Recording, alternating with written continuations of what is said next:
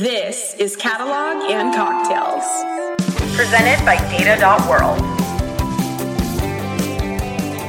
Hello, everyone. It's Wednesday once again, and it's time for Catalog and Cocktails. Live from Austin, Data.World is our sponsor. Hey, everyone. I'm Tim Gasper, VP of Product over at Data.World, longtime data nerd, longtime product guy, and excited to have our honest, no BS, non-salesy conversation about data with you, joined by co-host Juan. Hey, Tim, I'm Juan Cicada, principal scientist here at Data.World, and Wednesday, middle of the week, towards the end of the day. I'm actually on the East Coast today, so it is 5 o'clock. It now is almost the end of my day, and today is such an exciting day because we get to talk to the one and only Bob Muglia, the former CEO of Snowflake, who's had an amazing career, and we have the privilege and honor to pick your brain here today. Bob, how are you doing? Good. It's good to see you guys. It's great to be here in this talk. So awesome. Excited to have you. So let's kick it off with our tell and toast. So what are we drinking and what are we toasting for today, Bob? Well, I'm drinking my usual. It's 2 o'clock here in Seattle, so I haven't broken anything else out. So I'm drinking my usual Diet Coke in the afternoon. And hey, why not today? Let's toast knowledge graph, shall we? Let's have the knowledge graph conversation. Oh, yeah, I love this one. Tim, what are you drinking today?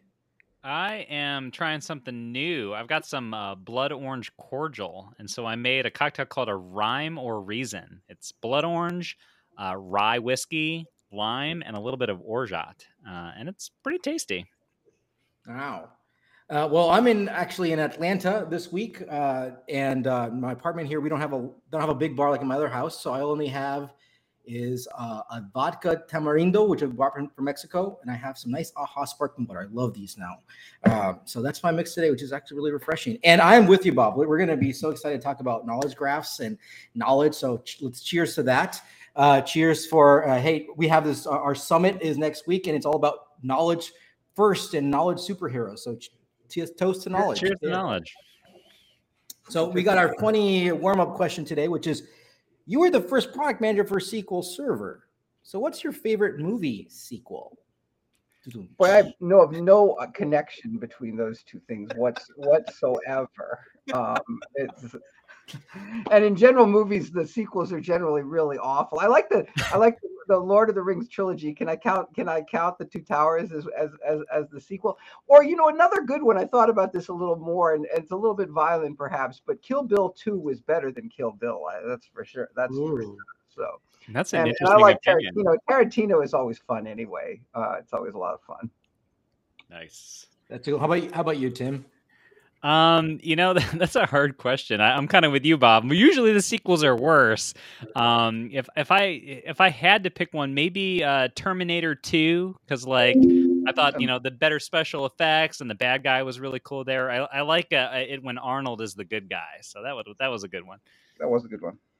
I'm a Die Hard fan, and I guess it's a sequel to trilogy. Well, there's now many of them. I think Die Hard 4 or 5, that's not really bad, but 2 and 3 I like. So it's my favorite Christmas movie, number 1. But anyways, all right, let's. I'm just so excited. Let's get into this whole our discussion here. So, all right, Bob, honest, no BS.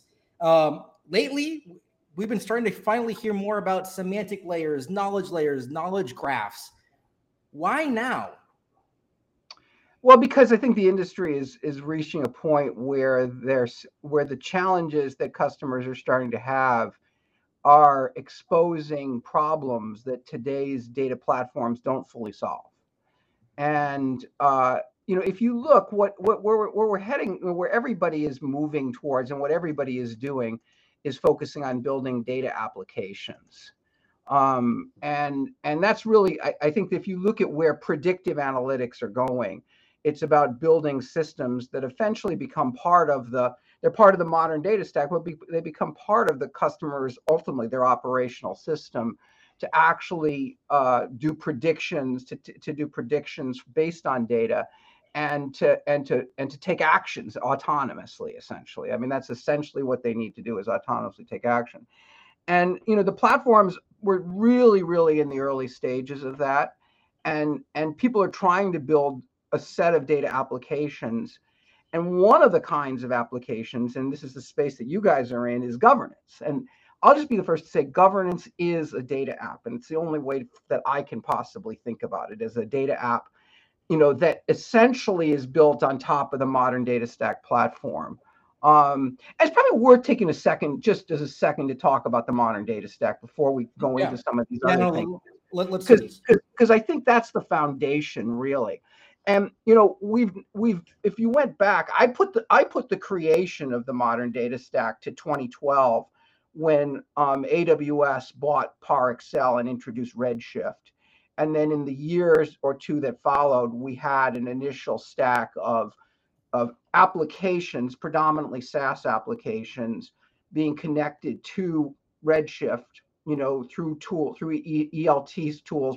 I think Fivetran has made a big difference in this in terms of demonstrating a new kind of model in terms of a data pipeline and creating an operational system that then gets transformed within the warehouse. I mean, before Fivetran, and Fivetran really did change this. I mean, I was there, I watched it happen, and had the conversations with the architects back in 2014 with George Taylor and Mel, who was George is the architect there, about the idea of building an idempotent pipeline and building an operation, essentially copying all the data from the operational system and putting it in the data warehouse and doing the transforms in the data warehouse.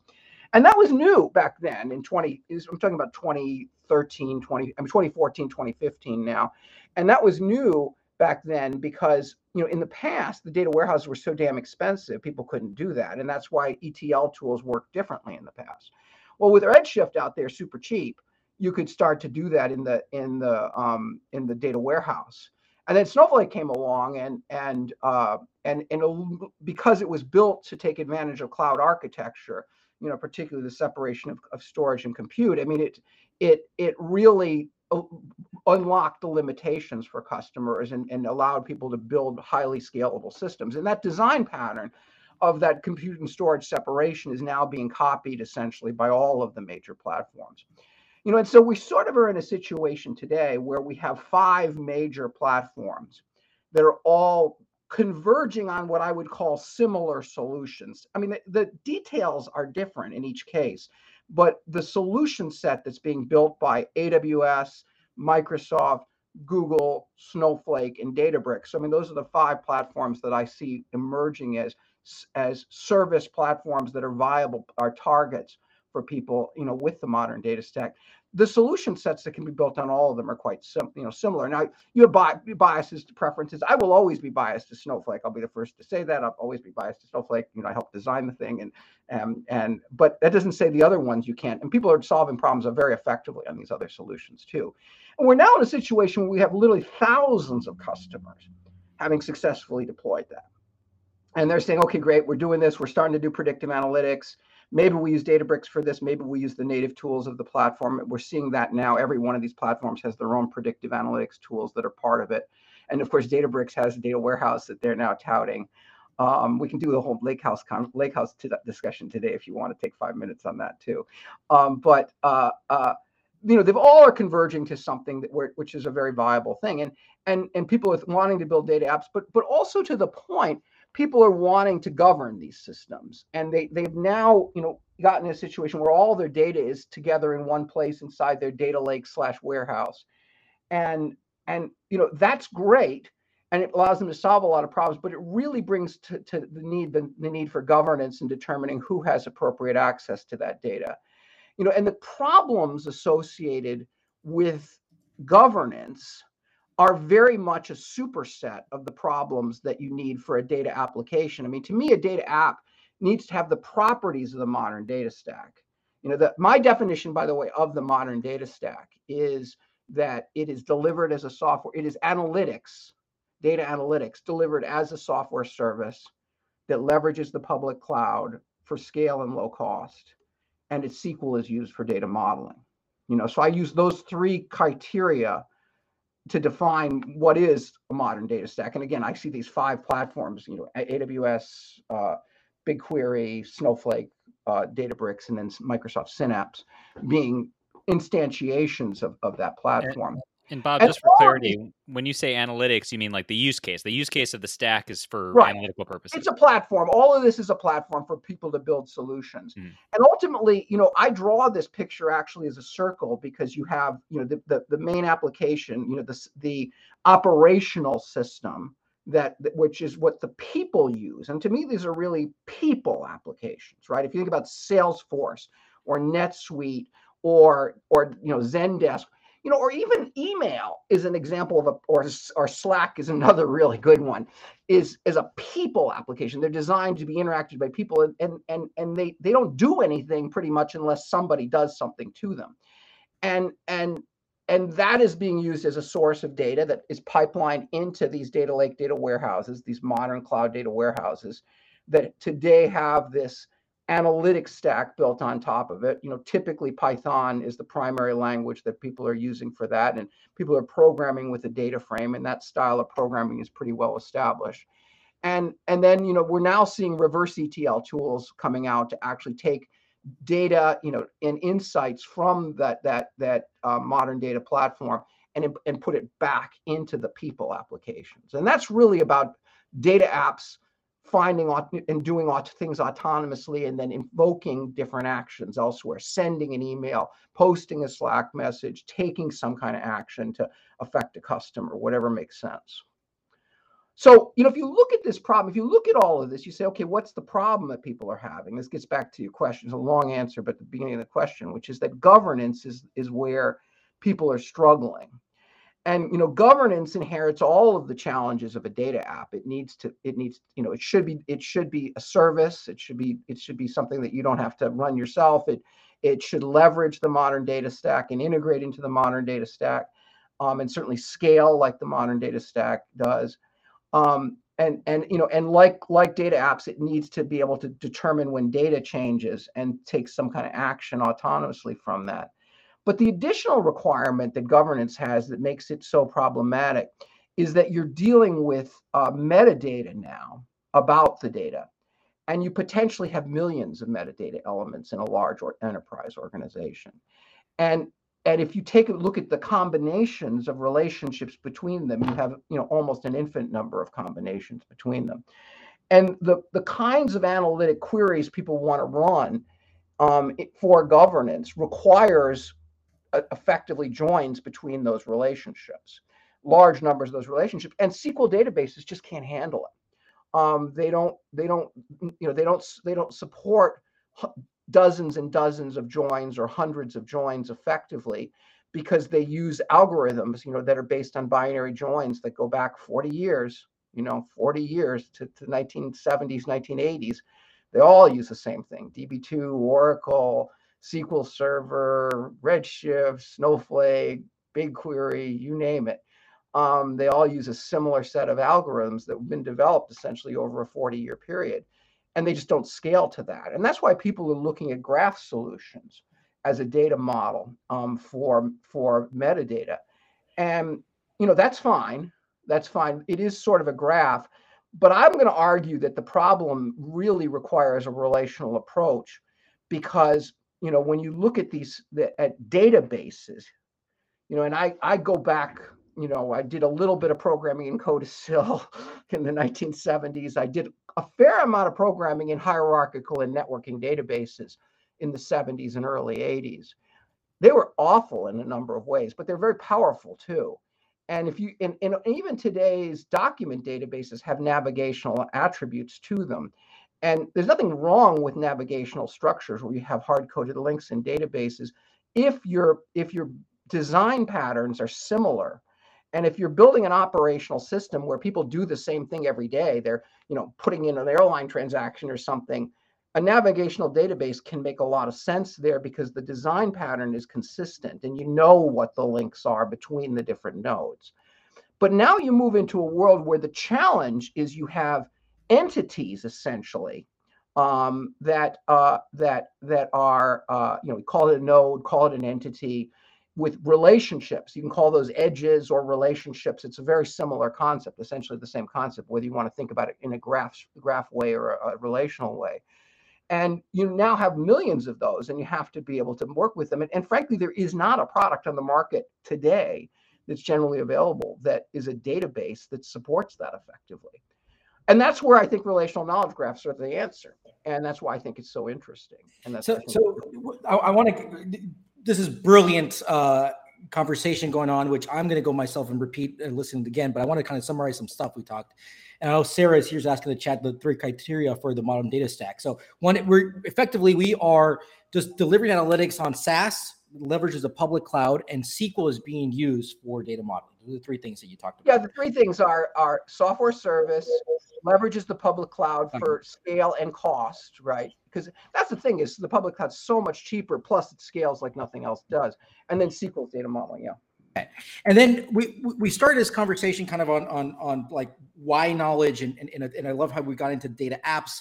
We're talking about governance as being your first step. And I think we've had this conversation before, right? I think your first application on a knowledge graph is of your metadata manager. Your data catalog is probably your first application on your data catalog. Would you agree on that? Yeah, you start with the catalog. You absolutely start with the catalog. And then from that, you model it and you build a data model from that. So this is something that we always talk about, right? The kind of the crawl, walk, and run, let's not boil the ocean type of thing. One of the stuff that I really like that you just said, or I'm kind of rephrasing it in my words, is that there are these known versus unknown use cases, right? So if they're known use cases, you know that they're going to be transactional, they're repeated and stuff. And kind of that's why it's fine if you're just going to be building things on your like traditional kind of structured relational databases.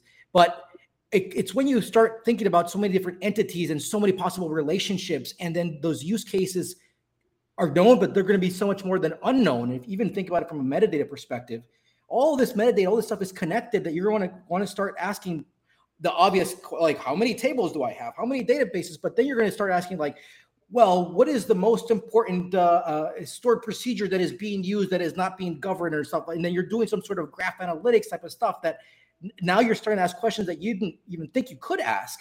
And I think when you're starting to realize that you're going more into those unknown use cases, that's where having the knowledge and knowledge graphs, or I get the point that we want to be thinking also kind of from a SQL perspective. We were talking about a relational knowledge graph, but in general, thinking about knowledge is where you want to go if you're dealing with a lot of the unknowns.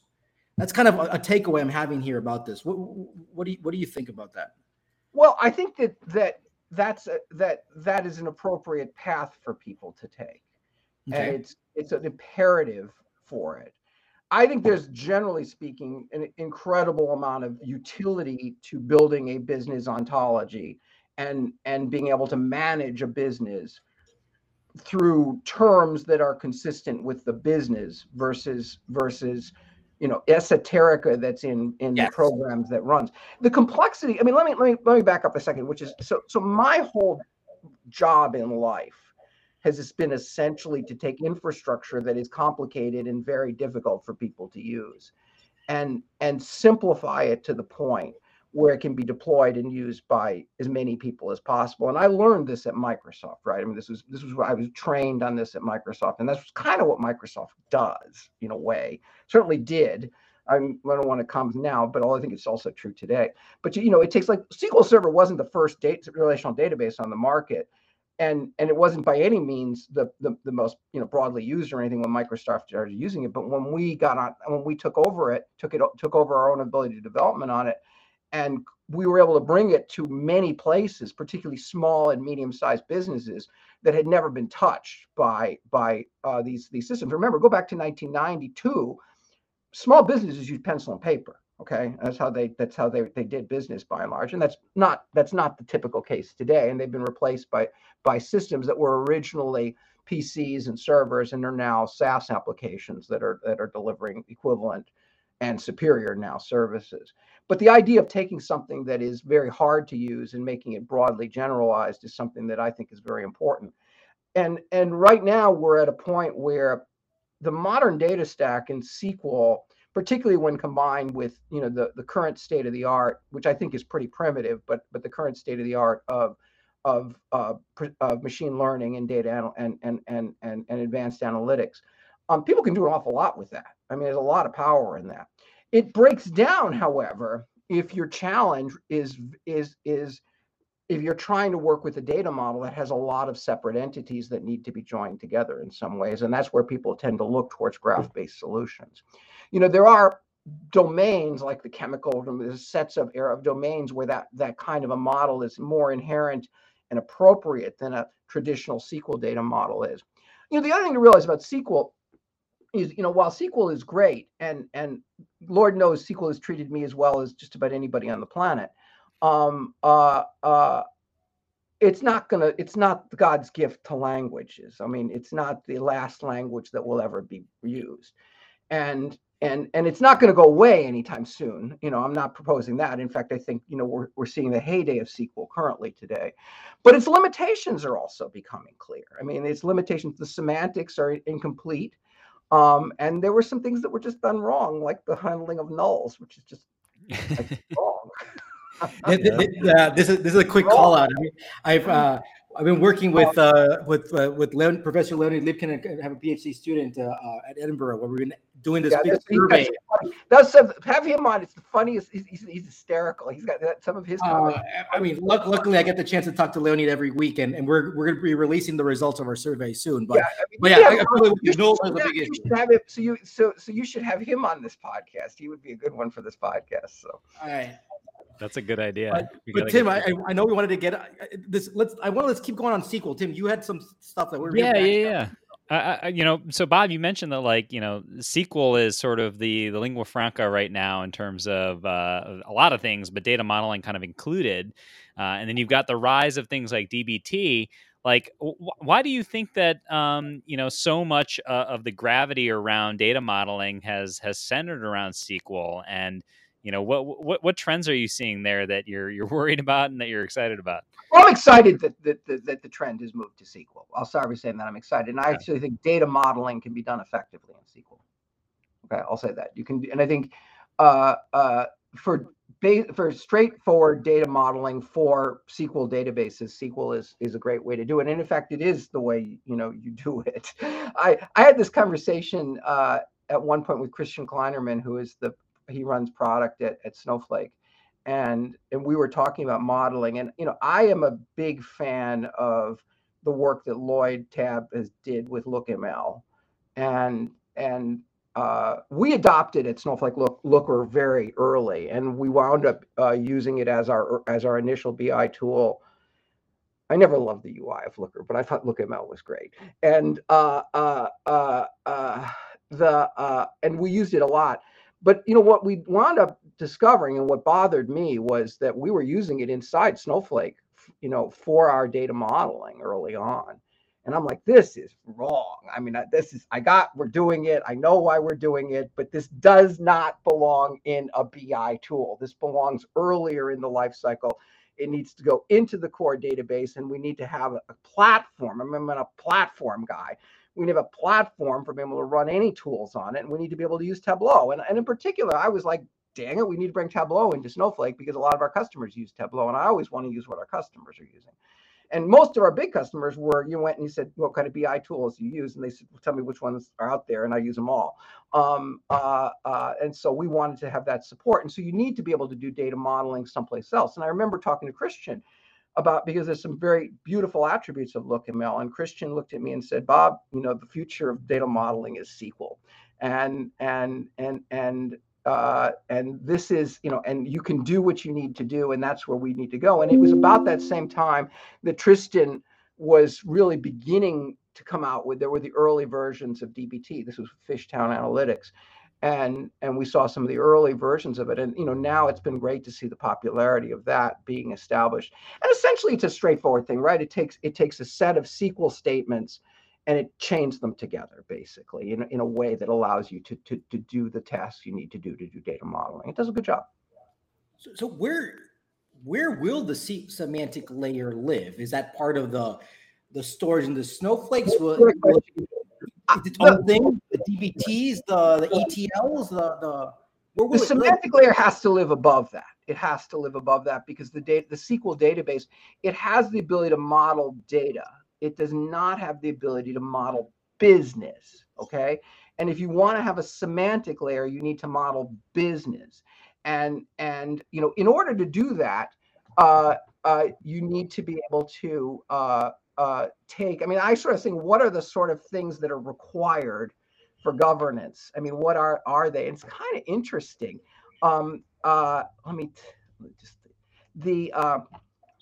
The requirements, I think, first begin with the fact that you start with the data app requirements, and then you need this massive number of entities modeled.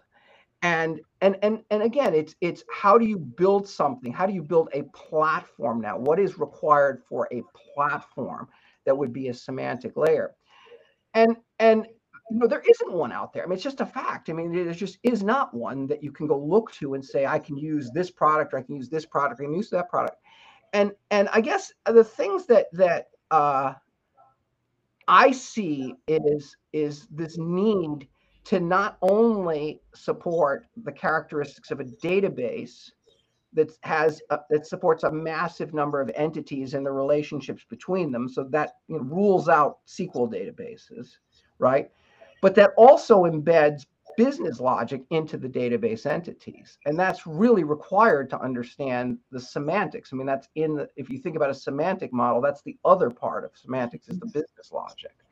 I would say it's the ontology, the way how you're modeling the business, modeling the knowledge, and then it's the connection of that to the actual data wherever it is. Right. And then that are mappings, rules, transforms, however you want to go call it. Queries. What you're really describing. Okay, let's separate this one for a second. So you've got the modern data stack, which is modeling data, and we have standardized relational models that are being built, SQL models that are being built on top as a part of that. That data model needs to get reflected into the semantic model. But it's probably not, at least for now, it's probably not defined in the semantic model. Maybe eventually it gets defined in the semantic model and pushed down into the data layer. That may happen someday, but right now it's not happening for sure, because the data layer is being defined, and maybe you can just treat this as a source of information. And so you've got the semantic model that needs to understand the data model, but then it needs to understand a lot more than that too. It needs to understand the relationships between the data first and foremost. That's what turns it into an ontology. And then it also needs to understand the business semantics around that, how you calculate, price, how you calculate earnings, how you calculate this. And so you now have business entities that are terms that are understandable by business analysts. And those will map underneath to the data structures that ultimately will come out of the modern data stack. Now, some things, a lot of that's great because you can use that to, for example, define business metrics. And this is kind of where Tristan's starting to head with DBT. If you read his latest blog on this, he's focusing on metrics. And, I'm trying to I've been thinking about this, and I don't know, but what the hell is a business metric really? It's an interesting question, right? What is a metric? And what's a metric? You tell me. You guys tell me. Last week I was at Data Council AI in Austin, and I was having good conversation with Ben Stansel, and because we've had this conversation with him, right? So I loved how he described it. Was you give me a list of things. Those things should be those things should be elements of my ontology, the business concept. Give me the list of customers, a list of suppliers, a list of users, right? And then there is a calculation, some calculation, and that's your metric. That what is the revenue? What is the active days, or like some math that is occurring, and that math that is occurring occurs over those list of things.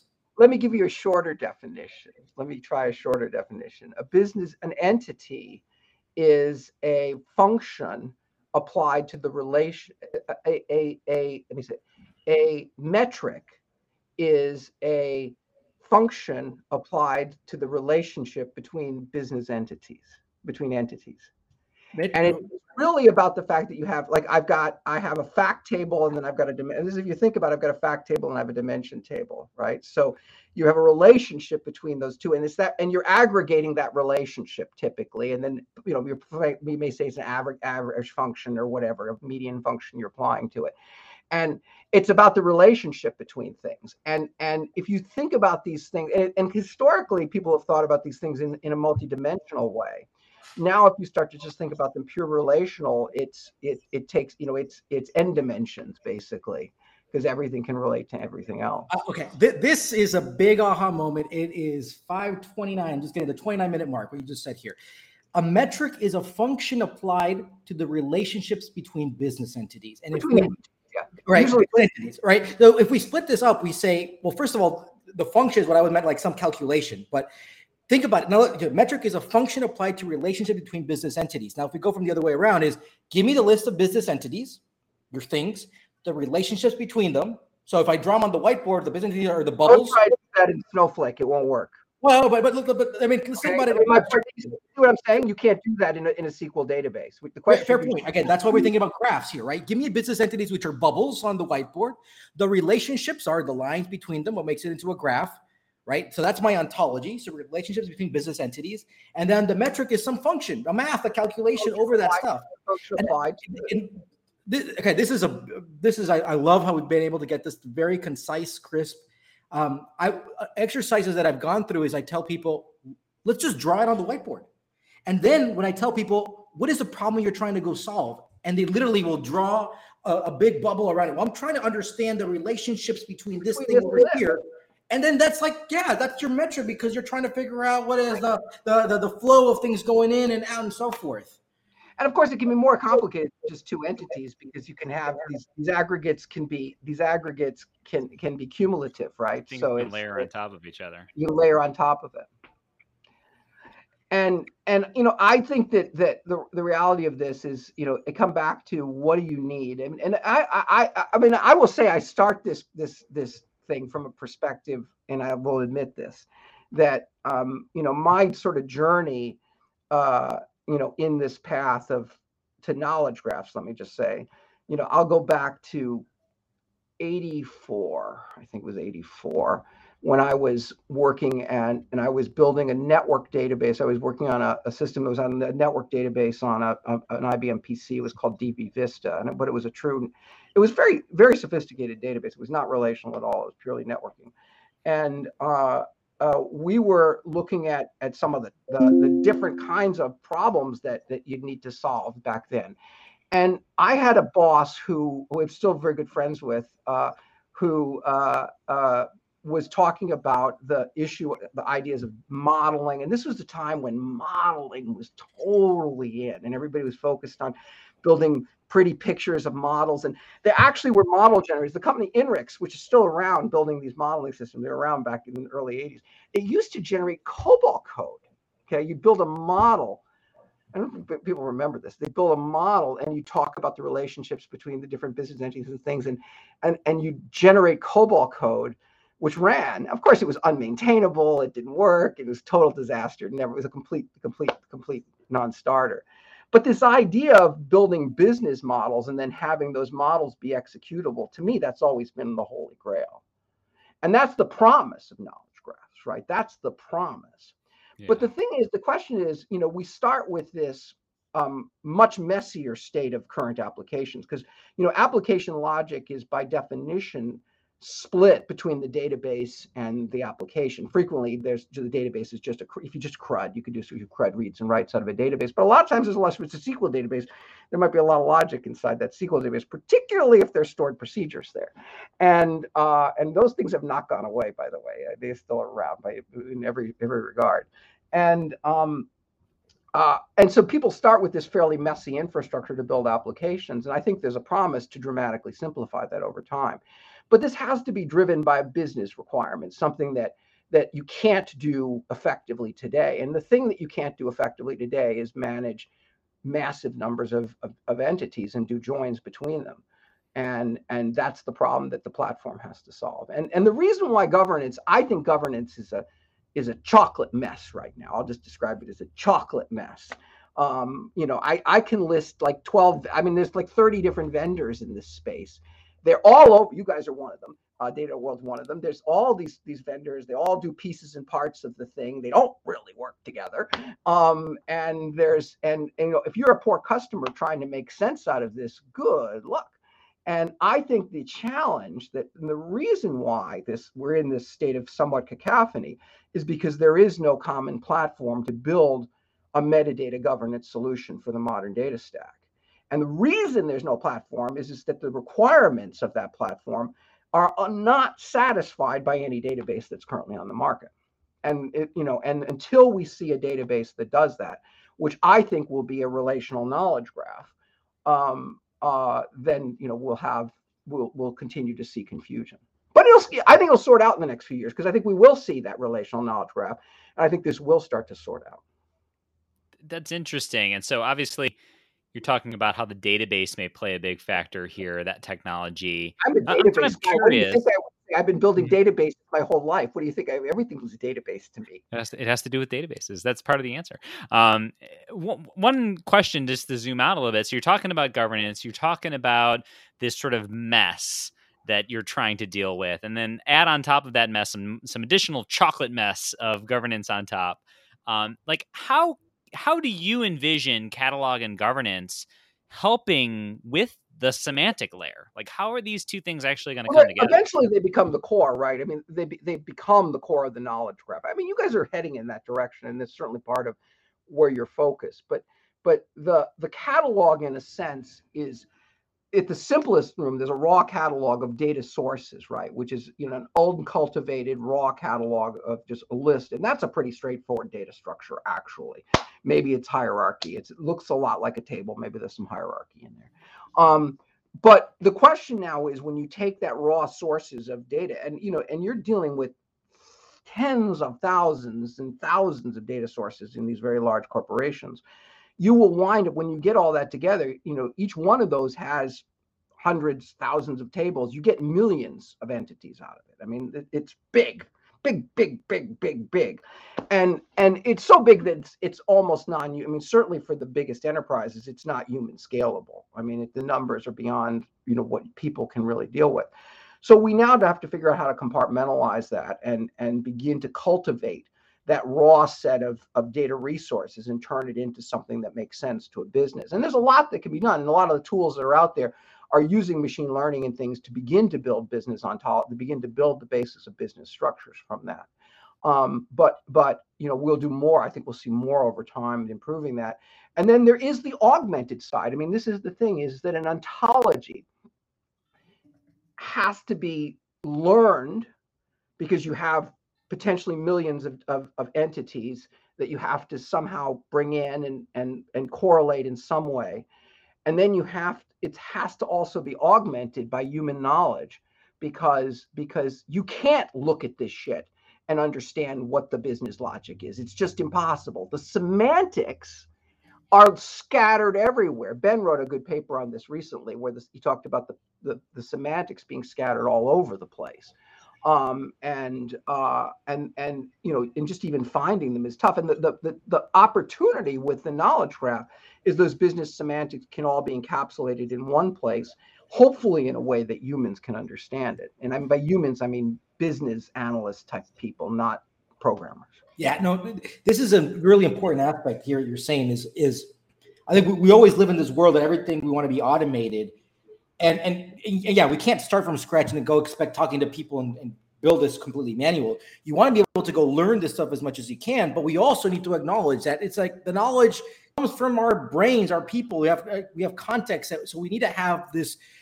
I mean, we always talk about human in the loop, and I always question, is that knowledge stored today in business? Where is it today? So it's stored in schemas. It's stored in a bunch of queries, in reports, in Python code. It's stored in procedures. How much of it is still in Excel? In Excel, in Access databases. Unfortunately, I get to see those things. It's in application logic. Right. It's in the quality, right? People are, this thing came out this other way. It's literally all over the place. Right. And the thing is that, and there's just so many bodies that are buried all over the place, and people retired, and it's somewhere in Florida. This is the thing where the business logic becomes lost in history, because the person who wrote it is no longer at the company. And then, a lot of it no longer makes sense too, right? A lot of it is ancient, having to do with failed programs and things like that somebody put in there, and nobody knows whether you can take it out or not, right? These are the challenges. And part of it is what you want to do. I always said when people move to Snowflake, I always told them, use your the tool that you use to move data, like if you use Informatica or Talend, whatever, use that continue using that tool and just redirect it to Snowflake. Get your data on Snowflake, begin to build off of there, and then think about how you clean up the other stuff. The challenge with the older tools is they lack all the data, right? Because you're selecting data and you're moving fields and all the field mapping and all that kind of stuff versus just sucking it all up and putting it in the data warehouse where you have all the data now and you can do whatever you want with it, which is the more modern way of handling it. But people don't do these things very quickly. They takes a long time. And that's why I say you don't go from, great, the knowledge graph is the holy grail of data modeling and executable models. Woo-hoo! I look forward to that day. We're talking 2030, 2035, that kind of period, which is not unreasonable, by the way. I mean, I've been doing this thing for 40 years. It's not unreasonable to think that this will take, 8, 10 years to happen. But in the interim, there are business problems that are real that have to get solved, and the current generation of platforms are inadequate to solve it. And predominantly the issues that are most acute for many companies. I mean, there's other business issues that perhaps companies have that are quite acute, but one that is broadly applicable across pretty much everyone that's implemented the modern data stack is governance. And part of the reason why we have some of the chocolate mess associated with the current thing, it all comes down to the fact that there's no standardized platform to build this stuff on. All right. Well, I want to start shifting into our lightning round section here, because I know we keep talking. There's so much stuff. So, all right, let's move to our lightning round, which again, thanks to Data.World who sponsors us. So I'll go with question number 1. Are semantic graph skills going to be required for enterprises to build out their knowledge graphs? Are semantic what skills? Just semantic skills, semantic graph, like just knowing more about graphs and semantic skills. I think this is one of the skill challenges, to me, is by far the biggest concern I have in terms of this transition. I think we move from a world where business logic is defined procedurally in code, in languages like Python, to declarative business logic that is essentially a set of rules that are attached to the entities and that then are triggered in sequence based on other changes to data and other rules that have fired, so that they can actually be recursive and react to whatever happens and respond in a way that is completely coherent with the logic that you've defined.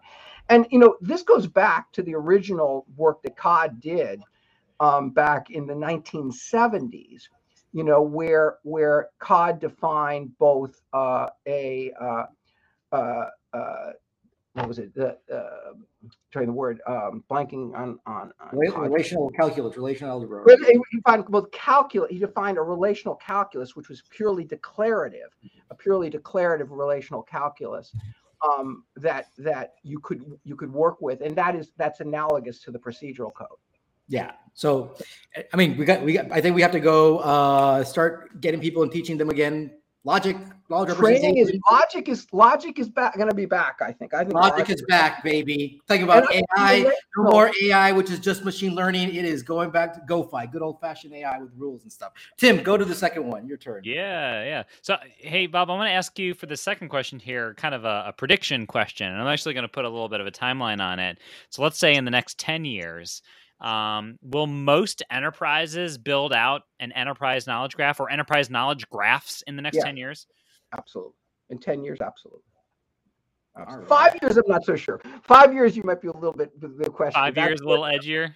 5 years, I think it'll be happening. I don't think will have gotten to the word most right now. Okay. Have most?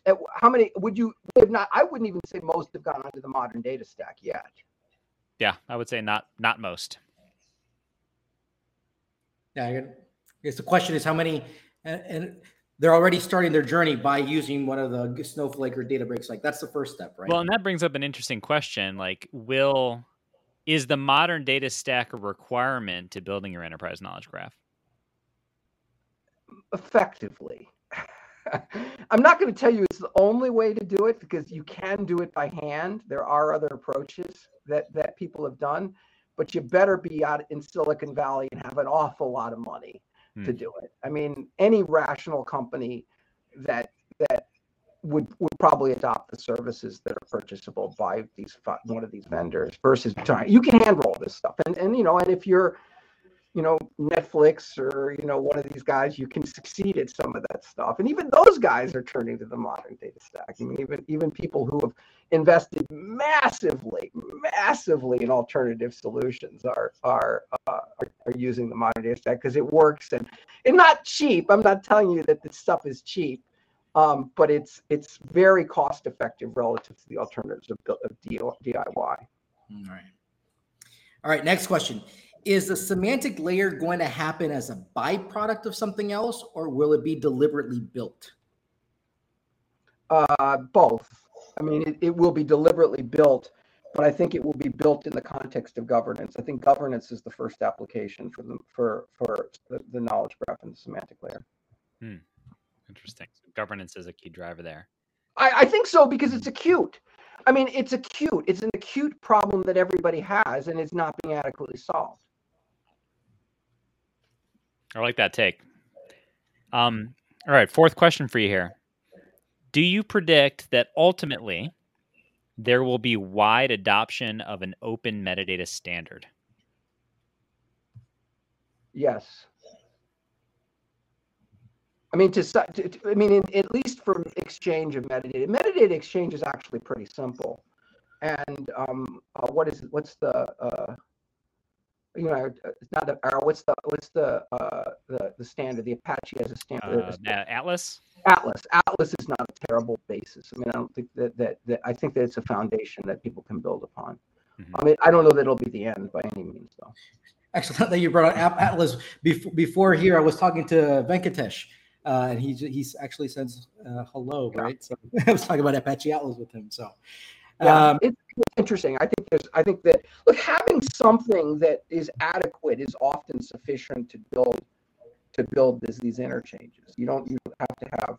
In fact, you usually don't want every bell and whistle. You put all the damn bells and whistles, it doesn't work. That's interesting. Yeah. Well, quick follow-up question to that. I know we're breaking our lightning rules a little bit here, but do you think that open metadata standards are going to be driven more by sort of the community and the consumer pull, or do you think some vendor is going to kind of win at the metadata game, quote unquote, and they'll have been, pushing a particular standard? I don't know, because it's too early to know how it's going to work. I mean, I think this is the wild. I mean, this place is Wild West right now. It's not clear how it's going to emerge. It reminds me a lot of the data analytics world in 2013, 2014, where the clarity just wasn't there. Yeah, the early landscape where you're like, it could go this way, it could go that way. There's a lot of possibilities there.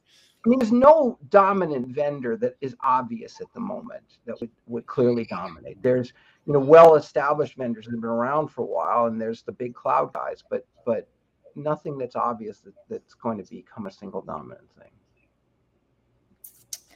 All right. We're going to go to our next segment here. The new one is the Mesh Minute. We haven't talked about data mesh, so we're starting to go do this. I want to time it to a minute. I actually got here by my clock. 1 minute. You can rant, pontificate, whatever you want about data mesh. Ready? Go. What's a blog without a talk about data? What's a discussion without data mesh? Mesh is really two things in my mind. It is a organizational model that describes how to structure data teams into domains and leverage that. And I think that those concepts are just basically right, fundamentally. Those are strong concepts. They've been around for a really long time. They've been applied to software development. They're being applied to data. They're appropriate, particularly for larger teams. Mesh sometimes tries to define implementation approaches that I don't think necessarily are the right approach. And I think it's important to separate an implementation of a data mesh from the organizational structure. And my opinion is the best products to implement data mesh are the modern data stack. And to use, certainly tools like Snowflake were designed to allow for data sharing and organizational structures like Mesh proposes. So perfectly on time. That was good. That was great. The organization of Mesh. I like the domain organization in Mesh. I mean, I don't necessarily like the prescription for how to build streaming-based things that I'm not a big fan of. There's a lot of things that are kind of tied together, but yeah, the domain-driven concept is it's not new, but it's now kind of reborn again, right? It's actually, to me, the important concept of mesh. And I think it's incredibly important when we start talking about governance, okay? Because for large organizations, thinking about data domains and separating points of control, I agree totally with that. If you're a 100-person company, if you're a 3-person data team, that's pretty different, though. All right. Well, Tim, take us away with your takeaways. Kick it off. Yeah, sure. Well, first of all, I like the comment that you just made there that governance and data mesh are important to each other, and that domains are a key concept there. I think that's resonates a lot with the way I think about things. I think it resonates pretty closely with Juan's perspective too. So it's good to hear that. And one of the reasons why I'm very excited about data mesh. Couple things I wrote down here. First of all is that we're reaching a point where a lot of the problems of old data stacks are being exposed. A lot of folks are moving to the modern data stack. We're seeing more and more of that. And a lot of the goals here are what you mentioned around building data apps, which ultimately are going to be, predictive analytics that become part of customer applications in order to take actions. And that governance happens to be one kind of data app. And you kind of mentioned that it's probably one of the ones that you implement early or perhaps even at the start, and can be a foundation for more semantics, for more sort of data apps that you want to do in the future. And you went through some of the history around the modern data stack, which I think is very important and valuable, especially for folks who are a little bit newer to the data space, who maybe only know the modern data stack and they don't even know what was before. They're like, what? Before Redshift? Redshift is the legacy thing, right? And so obviously it's good to know why are we here? Where have we come from? And what are some of the design patterns here? And you mentioned these 5 core sort of most popular platforms around the metadata stack, or the modern data stack, right? And those being sort of AWS, Microsoft, Google, Snowflake, and Databricks. And bigger companies and smaller ones too are often using multiple of these, but these are sort of the ecosystems that are forming around these 5 key players to provide analytics, software as a service, public cloud, and ultimately SQL as a core component of this modern data stack. What about you, Juan? All right. So I got three main things. One, governance is where people are struggling, right?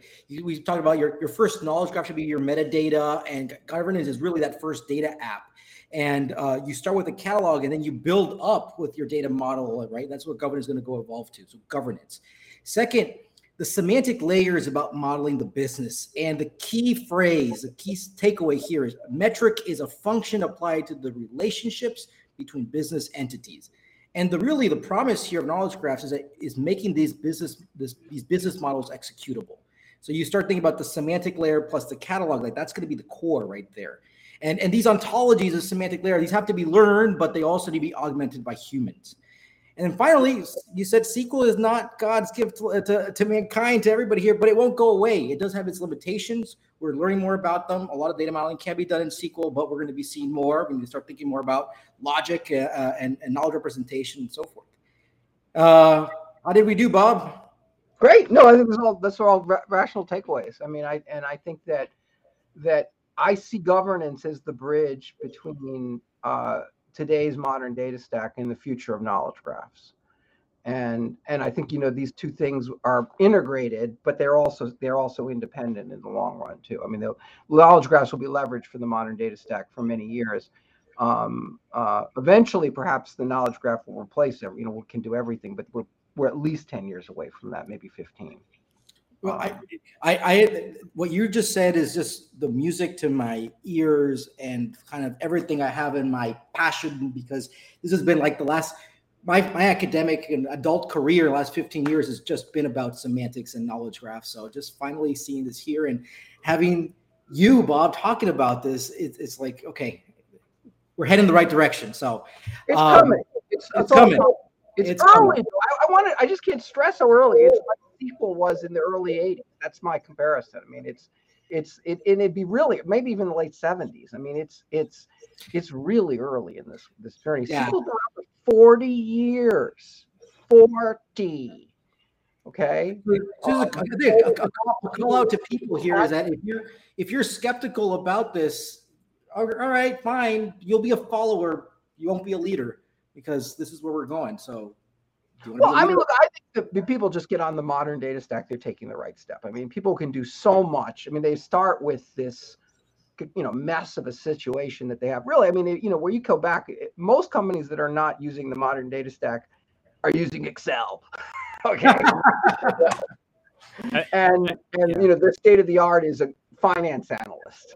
I think that's a hopeful message, Bob, that you're providing here, because I think sometimes people who are a little more cynical about the modern data stack might be like, it feels like it's the new generation of point-to-point solutions or things like that. But I get the spirit or the feeling that you're like, yeah, maybe there's going to be some missteps or things like that, but like this is the train to ride. This is the train that's going to take you towards the knowledge future. Welcome aboard. You should, and she's one of those vendors, and I, they're all getting there, right? I mean, they're all actually improving and getting there. So, all right, Bob. Final two questions. One, what's your advice about data, about life, whatever? Second, who should we invite next? So, about data, I think I just said it right, really, which is get on the modern data stack. That's the thing I really would say to everyone. It's about data, certainly. And I guess life, I would say, try and chill out in today's world. I mean, sitting there watching the Ukrainians, the horrible things that are happening in the world today. This is one of the, I grew up through the Cold War. I ducked and covered when I was a kid in elementary school, and we're in a weird time right now. It's a weird time in the world. We're seeing. I think we may have a rough year. The year we're seeing super high inflation rates. I don't know whether we may head for a recession or not. It would not surprise me. So I think there's a rough time in the next year or two. Hopefully, all these things straighten out and we all wind up in a better place as a result. I'm a big believer that technology is what moves the world forward and helps to make things better. I believe that somewhat naively. I know that for every step forward, there are backward steps. 2 steps forward, at least 1 step back, maybe 3 sometimes. And but I do believe that we're heading in the right direction. And by making data, one of the things I've been a huge believer in is that data, when believed and trusted, just cuts through and makes decisions so much easier. And I can tell you, there's so many times I would sit and we would have discussions on a business item and we would talk about it for 2 to 3 weeks, and you get to the end of it and you don't really know what to do, but you make a decision. The difference between that and being able to say, what does the data say? And then look at that data and then decide how to respond to that. And it's just very real. And it's a major cultural change for companies. So the reason I say move the modern data stack is to become data driven and have that become imbued within your culture. And then to begin to do, today's world, once you become data driven, you really want to apply predictive analytics to it, because that's when the magic happens. That's where you get superpowers and can see problems that were otherwise invisible, predict the future. I mean, do all these things with predictive analytics for real. And it's a superpower, and it makes making business decisions so much better. So that's why I just say focus and get to that today, become data driven, and then follow the path to data applications and ultimately to the future of ontologies and knowledge graphs. All right. And quickly, who should we invite next? Well, you haven't had Benoit on. That'd be a good one. All right. So we will ask for that. Bob, this was amazing. Thank you so much for this conversation. I think so much stuff that we've gotten out of this, and being very hopeful about what the future is, and it's achievable for everybody. So next week we have Nong Lee, who's the CEO of Okera, and we'll be talking about policies and data. So that's next week. Bob, thank you so much again. Thanks to Data World for supporting us all the time at Catalog and Cocktails. We get to do this every week. So cheers, Bob. Cheers, Tim. Cheers. This is Catalog and Cocktails. A special thanks to Data.World for supporting the show, Carly Berghoff for producing, John Moyens and Brian Jacob for the show music, and thank you to the entire Catalog and Cocktails fan base.